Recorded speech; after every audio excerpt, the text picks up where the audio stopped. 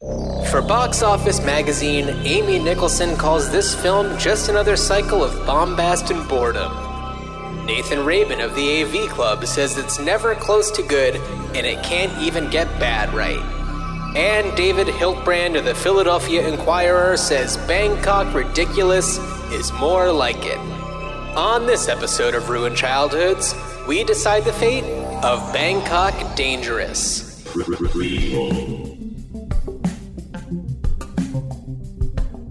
Sequel. Reboot. Which one will it be? It's the Ruined Childhoods podcast. Greetings, Starfighters. Look out, Dan. There's an assassin, and he's coming to get ya. You're in Oh, Prague. boy. Oh, I bet I'm his last job before he retires. Hello, everybody. Welcome to Hey. Ruined Childhoods. It's Ruined Childhoods time. Dan, we had a lot of Yeah. fun in the last one. Had a blast. Want to thank Ray DeJohn for coming, for being with us and joining us to talk about all of the magic and wonder that is Back to the Beach. I feel like I gotta have one more chance to stand up for my boy Damian Slade, who played Bobby. Well, and you know, John, not for nothing, you are not alone, because in his rave review of the movie, Roger Ebert really gives Damian Slade a lot of I know. a lot of credit. I know. I felt like, Ray, I love you, but you were being a little hard on the guy. He makes me happy. He was not there to provide a method performance. No, nor was he supposed to be taken seriously. No, he was there to flick his little switchblade comb, And it was wonderful. yeah. And he played really nicely off of Frankie and Annette. Yeah. Yeah, it was it was a lot of fun to watch that movie and revisit it and talk about it. Yeah. So before we talk about our our soup du jour, Bangkok Dangerous, the movie that makes that actually does make Back to the Beach seem like it is high art. I did, and by the way, to those who might be new, checking us out for the first time, welcome. What we do here, If somebody is checking out this podcast for the first time on this episode, it means that they are seeking out a podcast that's talking about Bangkok Dangerous. well, and And to that, I say welcome. welcome. Yes, of course. You're our people. So what we do on this podcast is we kind of talk a little bit about the movie, about the plot, the characters, performances, and behind the scenes information.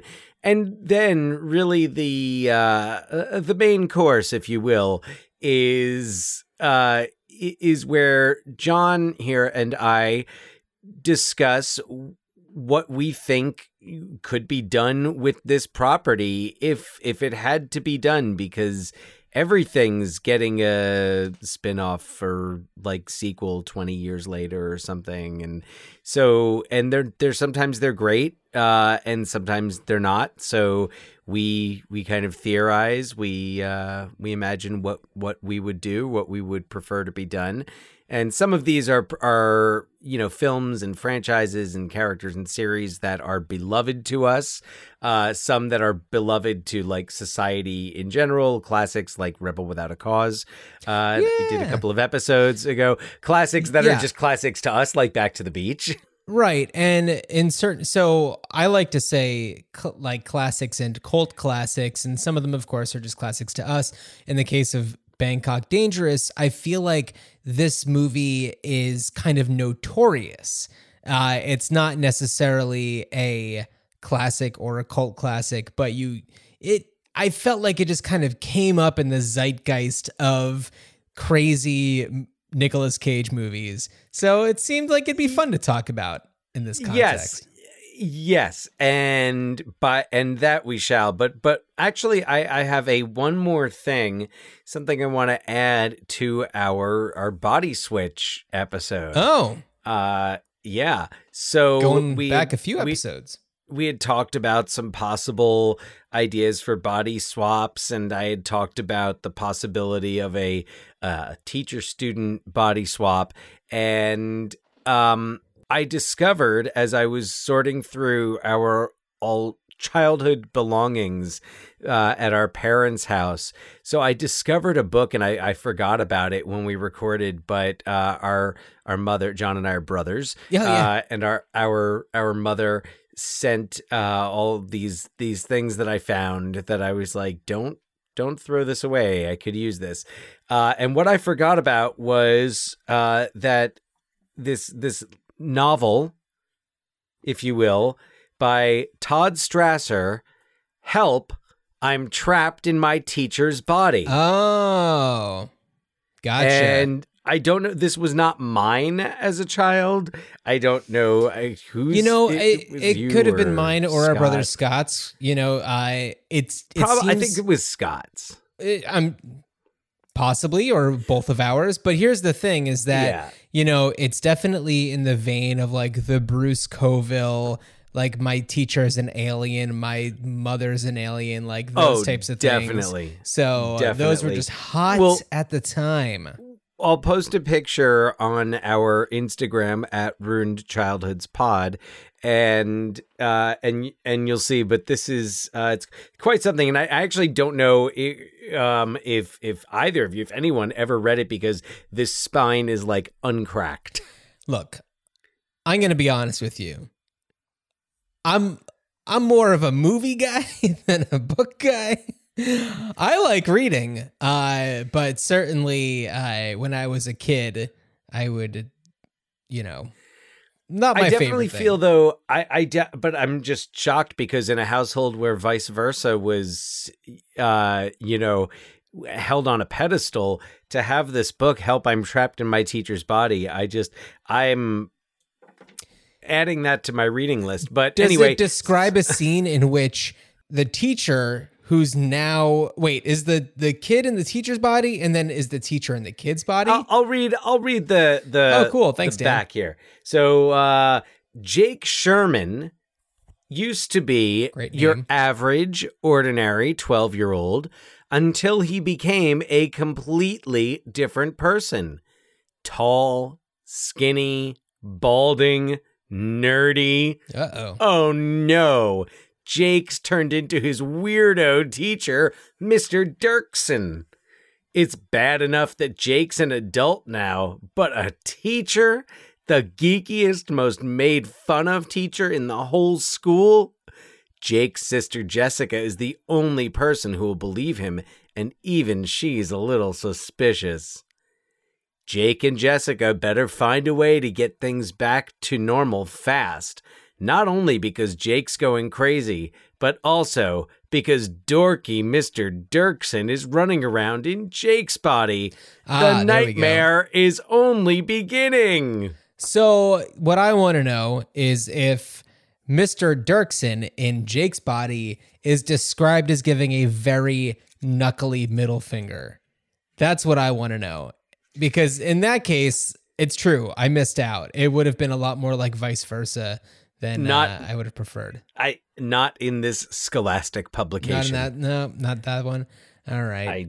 I doubt it. It. But anyway, so there's my one more thing from Gotcha. Another entry into the body swap genre. Of course, that's wonderful. Okay, so Bangkok Dangerous. This was, as a lot of people know, there are two different types of Nicolas Cage movies. There's two different types of Bangkok Dangerous. Well, there are two different kinds of Bangkok Dangerous, but there are Nicolas Cage movies and there are Nick Cage movies. And the Nick Cage movies are the ones that are lower budget, the ones where he's really just trying to dig himself out of his like tax hole or whatever. And pay for all that weird shit he's bought over the years. Yes, exactly. So, you certainly have your Nicolas Cage movies. You have Moonstruck, you have Adaptation, Leaving Las Kick-Ass, Vegas. Leaving Las Vegas. You have your high quality, and I would even consider movies like Face Off and Con Air and The Rock to be Nicolas Cage, because that was still in that era where he was just pumping out the hits. So I guess Snake Eyes. my question is, do the Nicolas Cage movies fall under the big wide release blockbusters? Not necessarily, because then there's like Mandy, which is an independent that's kind of just like a cult movie essentially, and that one's Nicolas. So I don't know. I think it's when they have at least the slightest shred of clout. They are. So Mandy falls under the Nicolas. I think so. Okay, interesting. I'd kind of placed it in the Nick Cage column. Oh, okay. Although I feel like it does have there's a little more gravitas to it than that. I mean, it's a little bit more have you arty. seen it? I have seen clips from it. I have not had the opportunity to watch it in full yet. I've seen it. Yeah. I've seen it. It's definitely like there's. I mean, I don't know. I don't have much to compare it to in like the Nick Cage. I will fess up to not having seen a whole lot of quote unquote Nick Cage movies. The Ghost Rider movies. Okay, I saw like part of the Ghost Rider movies. So wait, hold on. I would say even the National Treasure movies. So two types of movies. I'm sorry, I'm looking at a list of. I just Googled weird shit Nick Cage has bought, and I found a thrill list. List of 12 like dinosaur things. bones and castles. 2 albino king cobras. A Gulfstream jet doesn't seem that odd here, but pygmy shrunken heads does. A pyramid tombstone. Yep, a 67 million year old Tarbosaurus skull. He outbid Leonardo DiCaprio for it. My God. He's got he has an octopus, shark, crocodile, private island. That's all right, fine. A haunted murder mansion. That's pretty cool. And the Shah of Iran's Lamborghini. Okay. Like he bought it in 1997. It had belonged to the Shah of Iran, who before the revolution. Anyway, so yes, Nick Cage, Nicolas Cage, he's an interesting dude, but his new one, Pig, Nicolas Cage. I mean, yeah, that's what it seems, but I'm sure he's got another new one that's a Nick Cage. He's probably got 3 Nick Cages also, like that are quote unquote new. Like I'm go on Netflix and be like Nick Cage, Jamie King, and Bruce Willis, like Sodden Ground. Yeah. So, this is a remake of a 2000 film that is the same directors, but this is just the freshened up English language for the most part version. The original, there are some slight differences that kind of take different shape in this one. Unfortunately, I couldn't find the original anywhere to stream. Otherwise, I would have definitely checked it out because I'm sure it would have been, I don't know, maybe a better movie. But it seems like Nicolas Cage definitely had a hand in bringing this 2008 version to life. Yeah.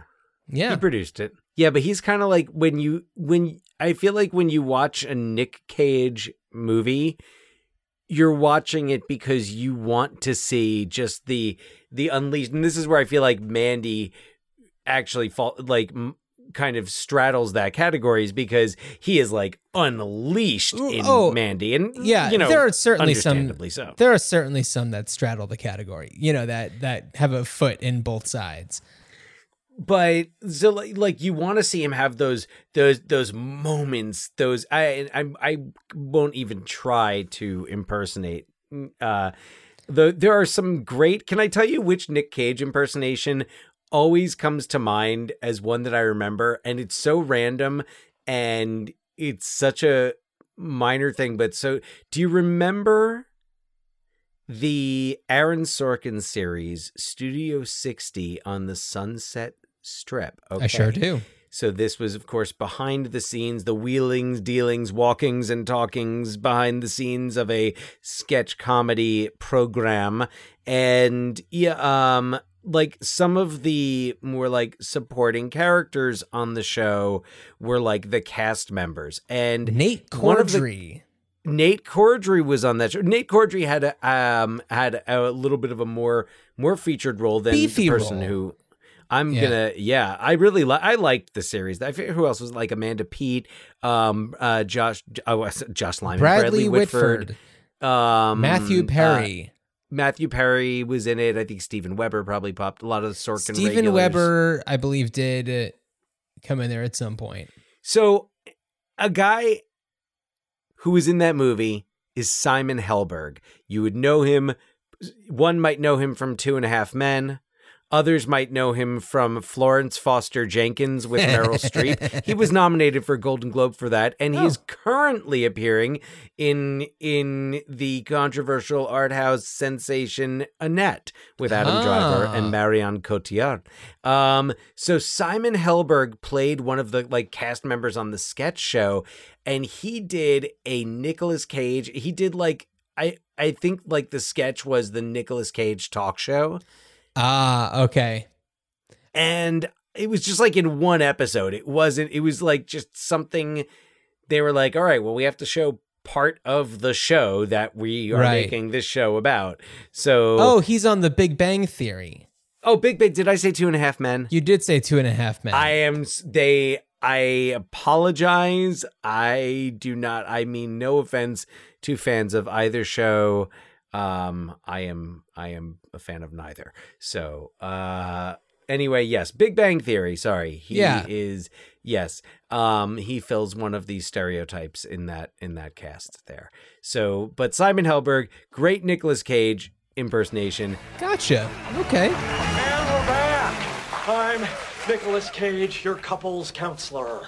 And I'm here with Mindy and Jack. Jack, before the commercial, we were talking about. I was just saying that I feel that Mindy could be a little closer to my stepbrother Phil. Don't worry, if I'm right about Mindy, she'll get a lot closer to your stepbrother Phil. You'll come home and find your stepbrother Phil in the shower, wearing your favorite felt hat. I'm not perfect either. Heroin? No. Well, what is it then? Sometimes I leave used floss lying on the bathroom counter. It's not a big deal. Jack, let me draw you a straight line between her floss on the edge of the sink and her used bloody syringes all over hand-stitched Australasian yoga mats. I don't do yoga. When you look at when you're watching for Nick Cage, what you're waiting for is the freakouts and the physicality and like even like stuff like in Gone in 60 Seconds. Right. When he, you know, like when he does what only he can do. Yeah. He's like a Christopher Walken. No one else is going to give you what Christopher Walken gives you. Yeah. And I wish I could say that was the case for the Nick Cage that we get in Bangkok Dangerous, but he feels so sedate and asleep, and it's not like he's like acting. I think he's going for something. I think he's going for stoic and very much like guarded. But why don't we do a little synopsis and then we'll do a synopsis talk and then we'll come back more. to guarded. So I was writing this synopsis without looking at any material about it. So I believe his character's name is Joe. And I know that the villain in this has a name, but I couldn't remember it. So I am just referring to them as the client because, they are his client. Surat. That's what it is. Yeah. So, and I also couldn't remember the leading lady's name, but I'm on Wikipedia right now. So okay. All right. Do not so remember. you're just gonna hear me talk about him as the protagonist. So A seasoned hitman with a strict code of conduct travels to Bangkok for a 4-hit deal. What our protagonist doesn't expect is that he's about to break 2 of his own rules.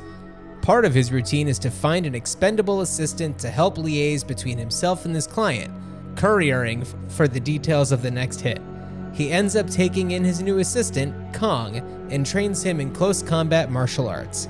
And then, after he sustains a significant cut on his upper arm, he meets a deaf-mute pharmacist for whom he is smitten. He attempts to form a relationship with her, but F's it up when he kills 2 pickpockets while on a date with her. And then, his client assigns him to kill Thailand's prime minister, who is very beloved and has done great things for his less fortunate constituents, according to Kong. As he's supposed to pull the trigger during a JFK-style convertible motorcade, he has a crisis of conscience and misses his opportunity to make the kill. And by this point, he is seen by security, which results in a full-on chase through Bangkok. Unhappy with the failed task, the client wants to find our protagonist to kill him. He knows that the only way to do so is to capture and torture Kong, which is easy, since Kong is dating one of the dancers at the client's nightclub. They begin their hunt for the hitman, which results in some major shootouts until our protagonist is one-on-one with the client. Spoiler alert! But he knows that the only right thing to do is eliminate them both with one final bullet. So, Dan, I don't know, what else do we need to let our audience know about this movie? I don't know. It's definitely like, had John Wick happened before this movie just straight up wouldn't have happened at all.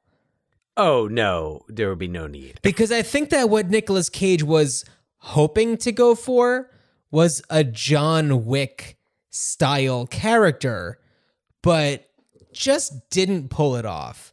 And No, I don't want to knock on Nicolas Cage's acting abilities because we know that he has them. Oh, it's not just him. It really isn't just him. The failures it's a very of this stylized movie, very like overexposed film, and it's very 2008. It's very 2008, and I felt like I just imagined the filmmakers. Decades ago, watching like their VHS copies of like Hard Boiled and the John Woo, like the classic John Woo movies, and it felt like this was like, thank God they didn't really do the slow motion that John Woo loves so much. But there were a couple shots where I feel like they slowed it down a little bit and it didn't really work. Yeah, it was that kind of like style. Like I feel like there's just like a programmed button now and things to like do that effect. It's like something's happening really fast and then it's going to slow down and speed up again. Yeah. And there is an alternate ending that I'm reading about here. Oh, is there? On Wikipedia.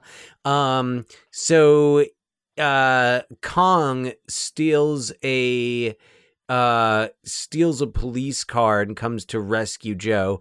Joe kills Surratt and gets into the police car, and then it says they hide in a neighborhood a few meters away from Surratt's headquarters.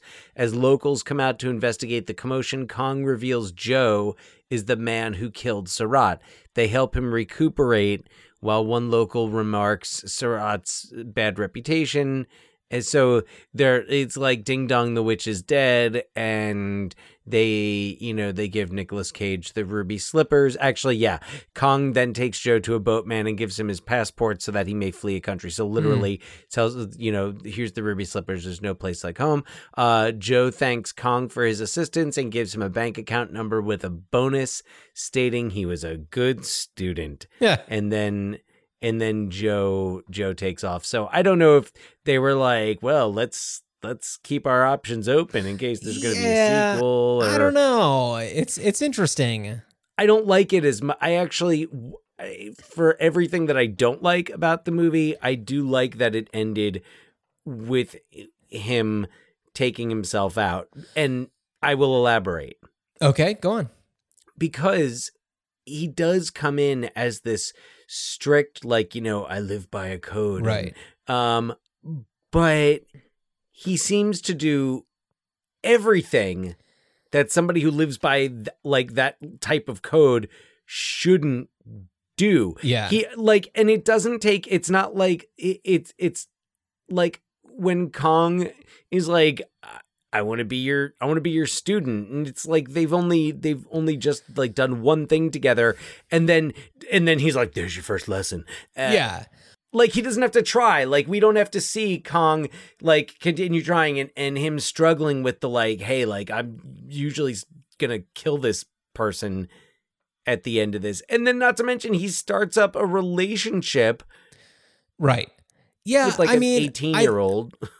Yeah, the age difference is noticeable. So, the thing is, like, had there only been one of those two things, I think it would have been a lot better because you could have really developed it a lot more. I think I would have preferred the like teacher student aspect to it more than the, you know, the female interest, which is, you know, I think it was their way of incorporating the element from the original, which is that the hitman in the original is deaf and mute. And Nicolas Cage was just like, well, I have to say a few things, so let's just give that to somebody else. But, and you know, it's certainly an interesting thing, but it's like in a different movie, it would have been done a lot better. And, or like maybe if it was treated appropriately, but they just couldn't in this.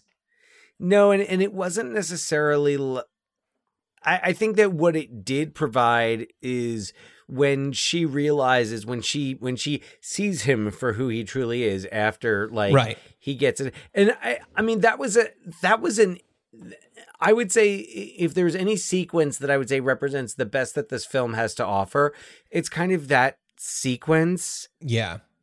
Where she's facing away and had they just kissed or something? She's like, she handed them the note that says that she enjoys spending time with him or something. Yeah. And like, she's really happy and she's smiling and you know, she can't hear that behind her, there is just like blood being shed in every direction until it hits her. Right. Although here's another, okay, as I'm talking about it and I'm thinking about it, the voice in my head is saying, wouldn't she have felt, I mean, like there's all this action going on, not that far behind her. Smelled things. Wouldn't she have sensed that? Like, especially because when you don't have the use of one sense, the others do. It's, you know, you're more sensitive to that. I know it's nitpicking. Yeah. And it's, but it's also like, it is a really kind of interesting sequence, but after that they're done. Yeah. Well, he attempts to try to reconcile, or I don't know. There's a lot of things where it's like, oh, something's going to happen, and then nothing happens. So there's just a lot of missed opportunities. Like half-assed the storyline. Yeah, and you know, it would have been more interesting to develop the Kong storyline more. Kong, I mean, that was a really great character, and Shakrit Yamnarm. Shakrit Yamnarm. He was fantastic. I thought he was great. Well, and there's where. Sorry, go ahead. I was going to say, in his love interest, whose name I'm blanking on, Aeon. So that's Panward Amani. But she was great. I mean, I thought that they had a really cool thing going on. I like the way that we meet Kong. He's trying to rip off some American tourists. And, you know, that's the kind of person that our protagonist, or Joe, whatever, is looking for. You know, somebody who is sneaky and wily and has no regard for the law. What do you have in your mind? You got that thinking face on. Yes, it's happening. You could smell the burning.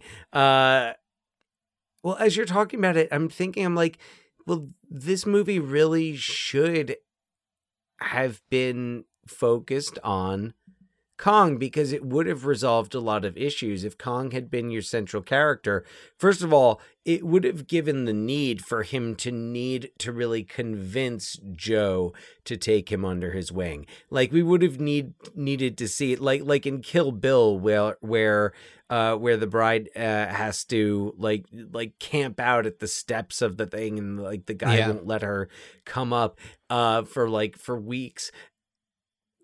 We need, in what we got, the kid's like, I want to be your student. Okay. I probably shouldn't be doing this, but fine. I feel like with the focus on Kong, then it would make a lot more sense just from a writing perspective that you would have him, that you would need to see him struggle and work to earn and to turn Joe, in his favor. Also, then you would get the romantic aspect of, that we're kind of looking for, without needing to have the character Thawne, the pharmacist, Nicolas Cage's interest. So, I mean, I wouldn't even say that we're jumping ahead, because this is an all over the place movie. It's an all over the place episode. But my idea for bringing this back would be a sequel that focuses on Kong's character. And maybe it's one of those sequels that, like, you don't need to have seen the original to understand things. Like, it really is Kong's story. Maybe there are references to his past, or like his first teacher or something like that. And, it's like he's, 13 years or whatever has gone by. He's learned from the mistakes of, his predecessors, and he has developed his own set of rules that he lives by, and he's good at it. And, I think that that's just kind of all I really want to get out there, is just like have a Kong movie, because he's a great actor. I mean, Bangkok Dangerous is the only, and I'm saying this kind of in quotes, but American movie, or one of the few that he's done. I think that all of his other work is just based in Thailand, and he's a writer or he's an actor and director and a whole bunch of other things. So it's like, and maybe this isn't an American release. Maybe it just is for Thailand, but he's a very charismatic actor. And the character is, I don't know, has more dimensions than Nicolas Cage's character. So yeah, I want a Kong movie. Yeah, and that's pretty much where I was left. Other than, you could go the prequel route, but I feel like you could take whatever storyline you would use in the prequel, you could just apply that to this. Like, how about Bangkok Dangerous is the prequel? And then I was like just being silly. I was like, what if each other film is, Kong has to go to a different city, and it's, Chicago Dangerous. Yeah. Or, El Paso Dangerous. Right. Yeah. No, I mean, I think that there's opportunities to just like have a kind of Fast and the Furious Presents style attitude towards things, and really just have it be this, and I think that John Wick was kind of doing this in its own way, but like this kind of Hitman world.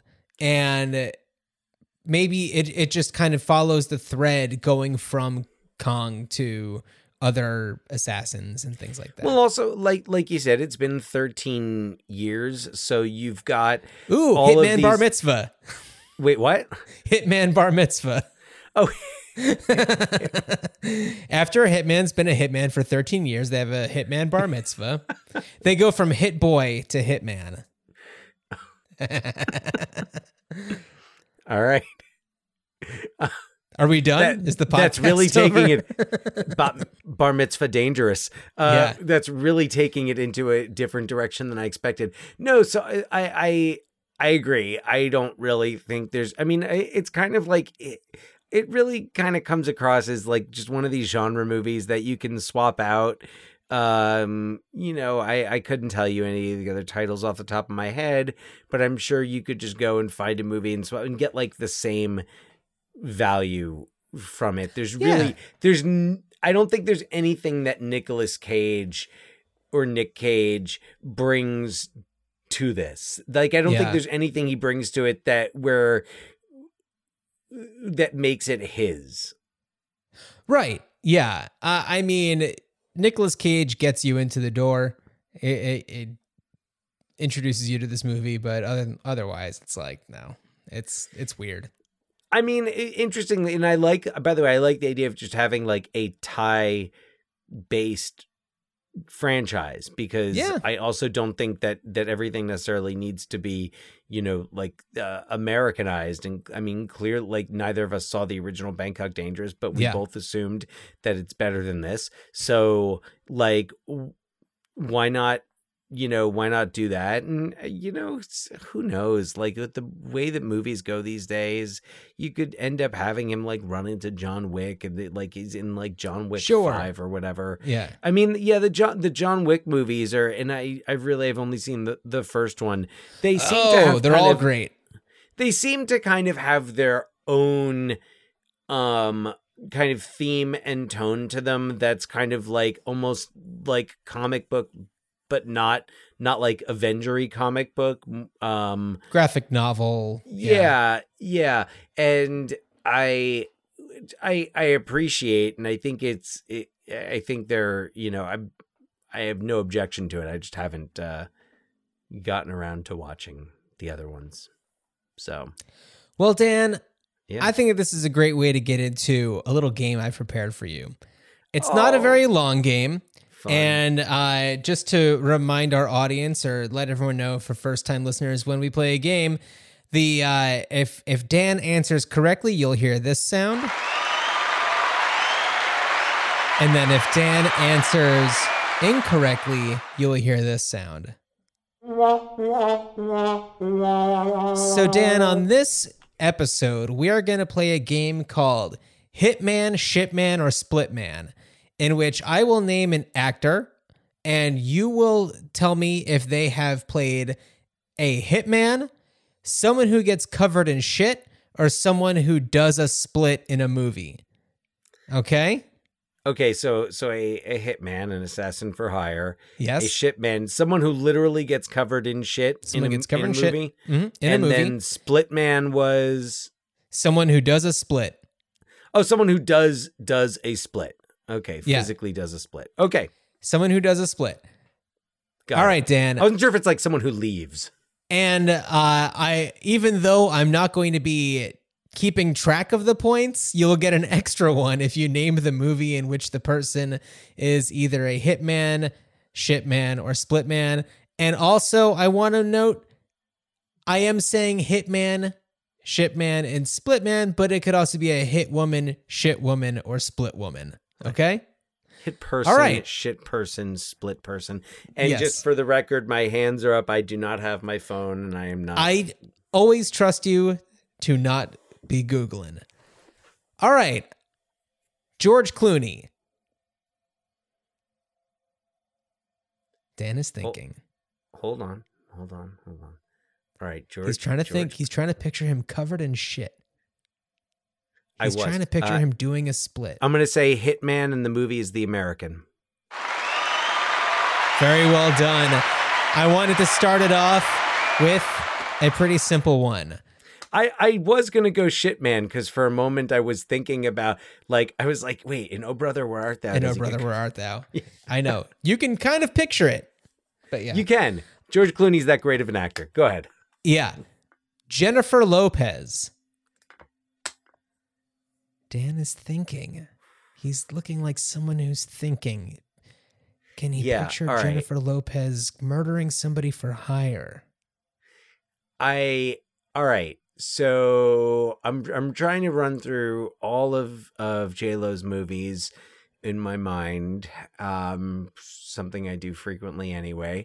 But I am gonna say, I'm trying to remember if she's done a split in anything. But I'm gonna say hit woman, and I'm gonna say, was she a hit woman in Geely? In Geely, she worked for, I believe, hired assassins, but I don't. But she was not one herself. She was there to watch over Ben Affleck's character to make sure he got the job done. Oh, okay. Jennifer Lopez will play an assassin in a movie called The Mother for Netflix coming out next year, but she was a split woman in Hustlers. Okay. All right. Yes. Okay, Dan. All right. 1-1. Dev Patel. You've seen him on television. Shit, man. You've seen him? Slumdog Millionaire. Notorious.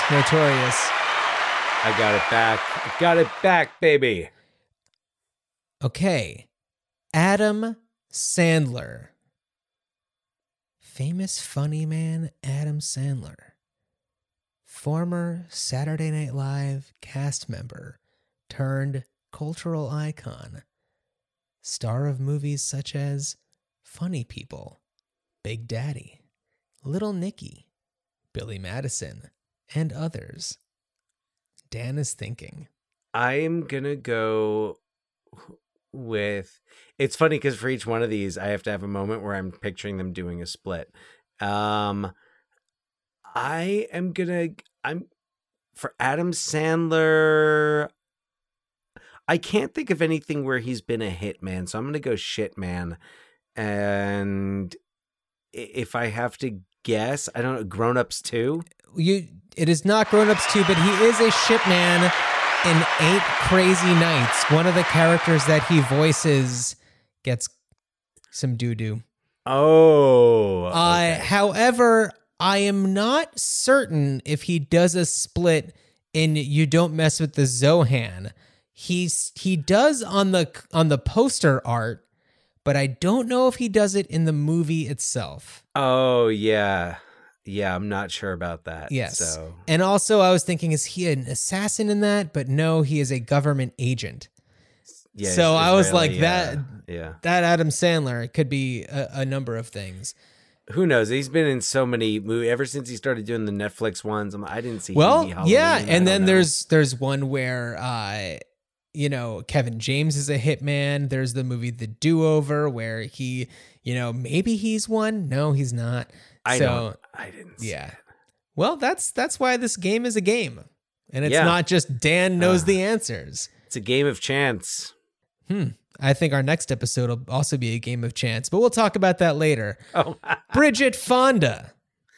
Oh, Hit Woman, Point of No Return. Nice. A remake of La Femme Nikita. That's right. We should do those sometime. I think Bridget Fonda's fantastic. All Love right. Bridget Fonda. Big fan. Rowan Atkinson.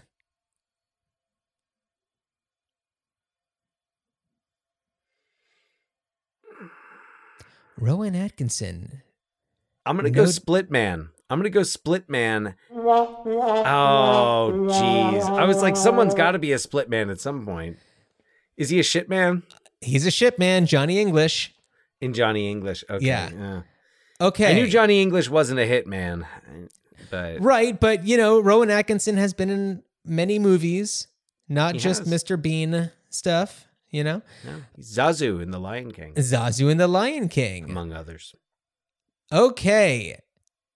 Here's one that'll be a quick one for you to answer. Jean-Claude Van Damme. Split man in everything. He's in everything. Also Time Cop. You're going to notice I played both sound effects because, yes, he of course was a split man, but he was also a hitman in assassination games.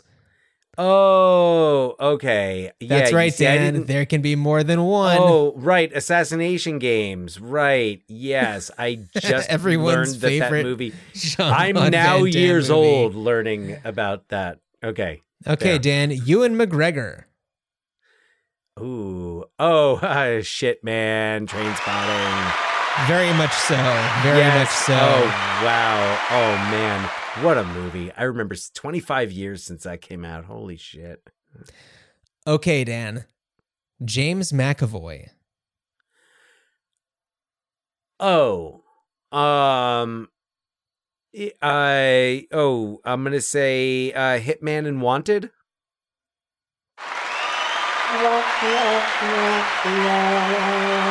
Because Dan, he is also a split man in Split and Glass because he has split personalities. Oh no, that's no, I don't get a when you said earlier that someone who physically does a split, I did not say yes. There's no point in fighting me on this. This is a meaningless game. Oh man. Okay. No, I wouldn't. I wouldn't. I wouldn't. I don't think I would have guessed that anyway because Wanted came to mind. Yes, and Wanted would be definitely correct. And I'm looking to see. I have one more. Johnny Knoxville. Oh boy, John Knoxville. John Q. Knoxville. I'm gonna go with. I mean, oh man, it seems so obvious. That's why it seems so obvious. I'm gonna go Shit Man. He was a hitman in the movie Polar, and he was only a shipman on the Jackass TV series. Oh, not in a movie. And I specified that these all have to be in movies earlier. Yeah, and I have not seen a single Jackass anything, so I just was like, odds are this guy's been covered in shit at some point. He famously on the TV show was put into a porta potty that was catapulted.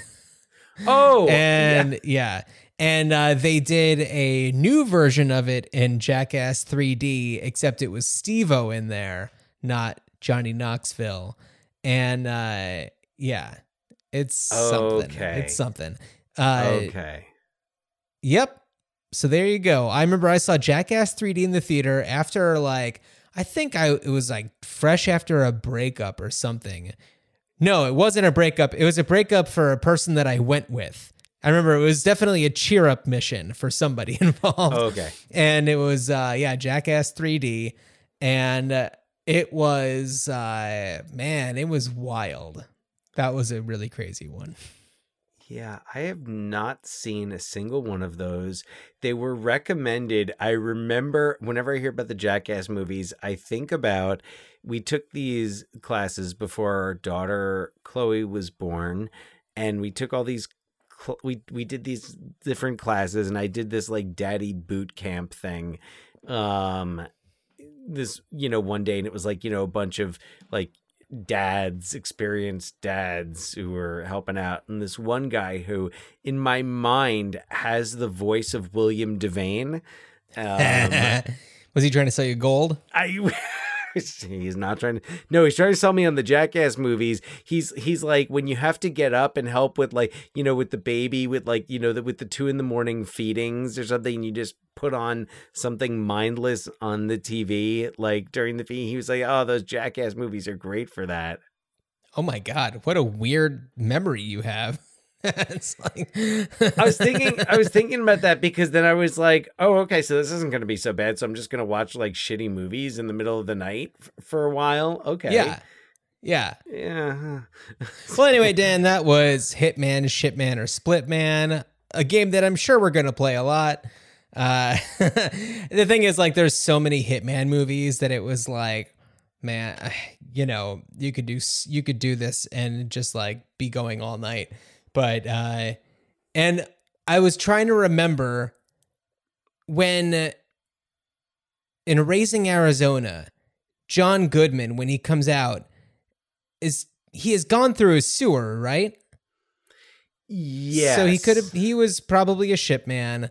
Shawshank Redemption also would have been a shipman situation, but yeah, I for some reason right now I've got like a block against thinking about movies where people get covered in shit, and well, yeah. Anyway, I don't know. I appreciate that game though. That was a lot of fun.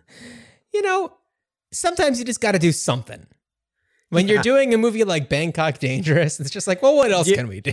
You got to have some fun, because you're not getting it from that. Yeah. movie. So I don't know, Dan, last thoughts about Bangkok Dangerous?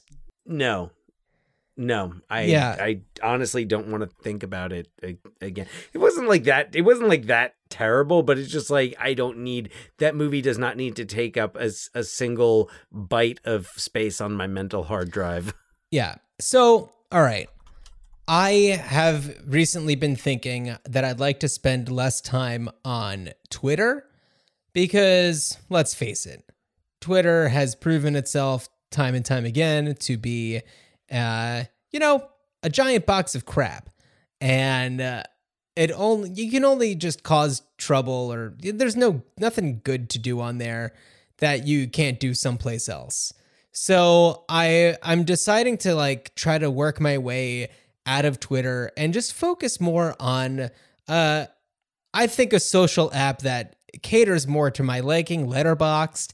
Yeah. I think I want to just focus more on doing stuff in Letterboxd. So, I believe I gave it 2 stars, and I gave it a review along these lines, where it's like, it's really hard to make a movie and to get a movie made, to get people on board, to get money for it, hiring people, and people make, get some good paychecks working on these movies, and I'm happy for them. So I'm happy that this movie happened so that people could make some money, and I'm sure I'm did it film in Thailand? Probably. So it's like, I don't know, maybe it helped out the economy there a little bit. Like,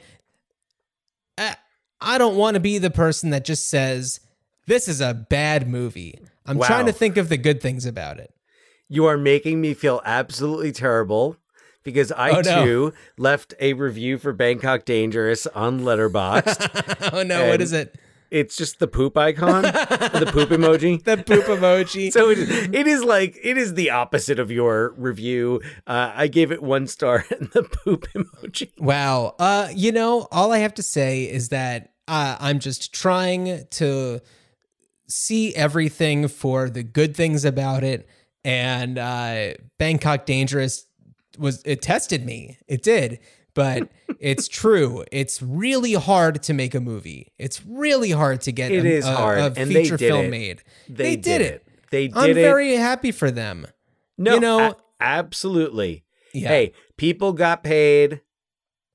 Yeah, Nicolas Cage paid down some debts.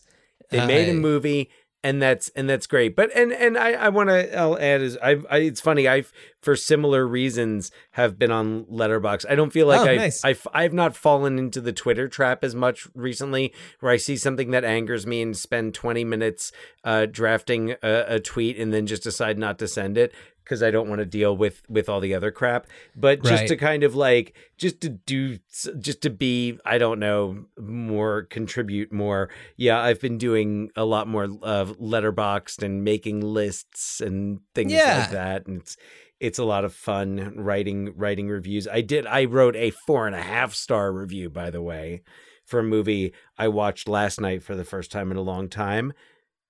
John Carpenter's The Thing. Oh, The Thing is fantastic. I was thinking about The Thing while I was working on Hitman, Shitman, or Splitman, not because there's shit in it, but Wilford Brimley does that split. Yeah. Well, I mean, animals do split apart. What's Blair doing? I don't know. He's doing split. No, but I was thinking he's about only 30 years old. The visual effects and just how grotesque some of them were, and just that's what amazing. my review really calls that out and was practical effects. I was like just there's so much like terror because everything is so tangible in this movie. All right. Yeah, well, we'll have to talk about The Thing some other time. Another time. Yes. So on the next episode of Ruined Childhoods, we are going to be talking about 1979's Being There, directed by Mr. Hal Ashby, who we've previously talked about with Harold and Maude, starring Peter Sellers, Shirley MacLaine, Jack Warden, Melvin Douglas. Our second Peter Sellers, our second Hal Ashby, and our second Shirley MacLaine? Yes, we Shirley MacLaine in The Apartment, and I don't know if we've done anything else, but being there, considered by many to be a classic, and I haven't seen it in a long time, so I'm excited. It'll give me a good excuse to bust out my Criterion Collection Blu-ray of it that I got during one of the Barnes and Noble sales. Nice flex. Yeah. So I am that I saved money by purchasing it on a sale using a gift card that was intended for my daughter. Yes, no, I'm very critical of that, as though I've never done the same thing to get bamboozled on Blu-ray from the Criterion Collection. Dan, as you speed away on a little motorboat to try to get away from an assassin, I wish you a good journey. Good journey.